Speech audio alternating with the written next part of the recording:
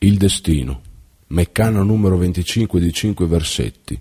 Il nome della sura deriva dal versetto 1. Bismillahirrahmanirrahim.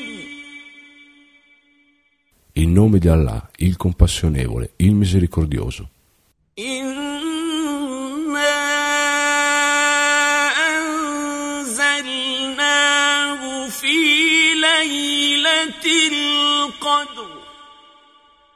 In vero l'abbiamo fatto scendere nella notte del destino.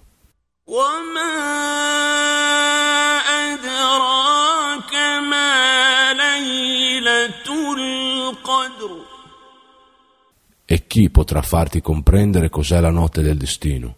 Laylatul Qadri khayrun min alfi shahr.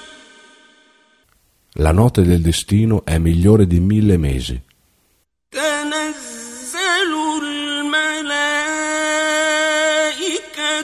war-ruhu fiha bi'izni rabbihim min kulli amr.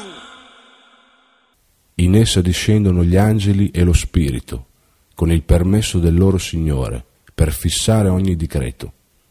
Salamun hiya hatta matla'il fajr.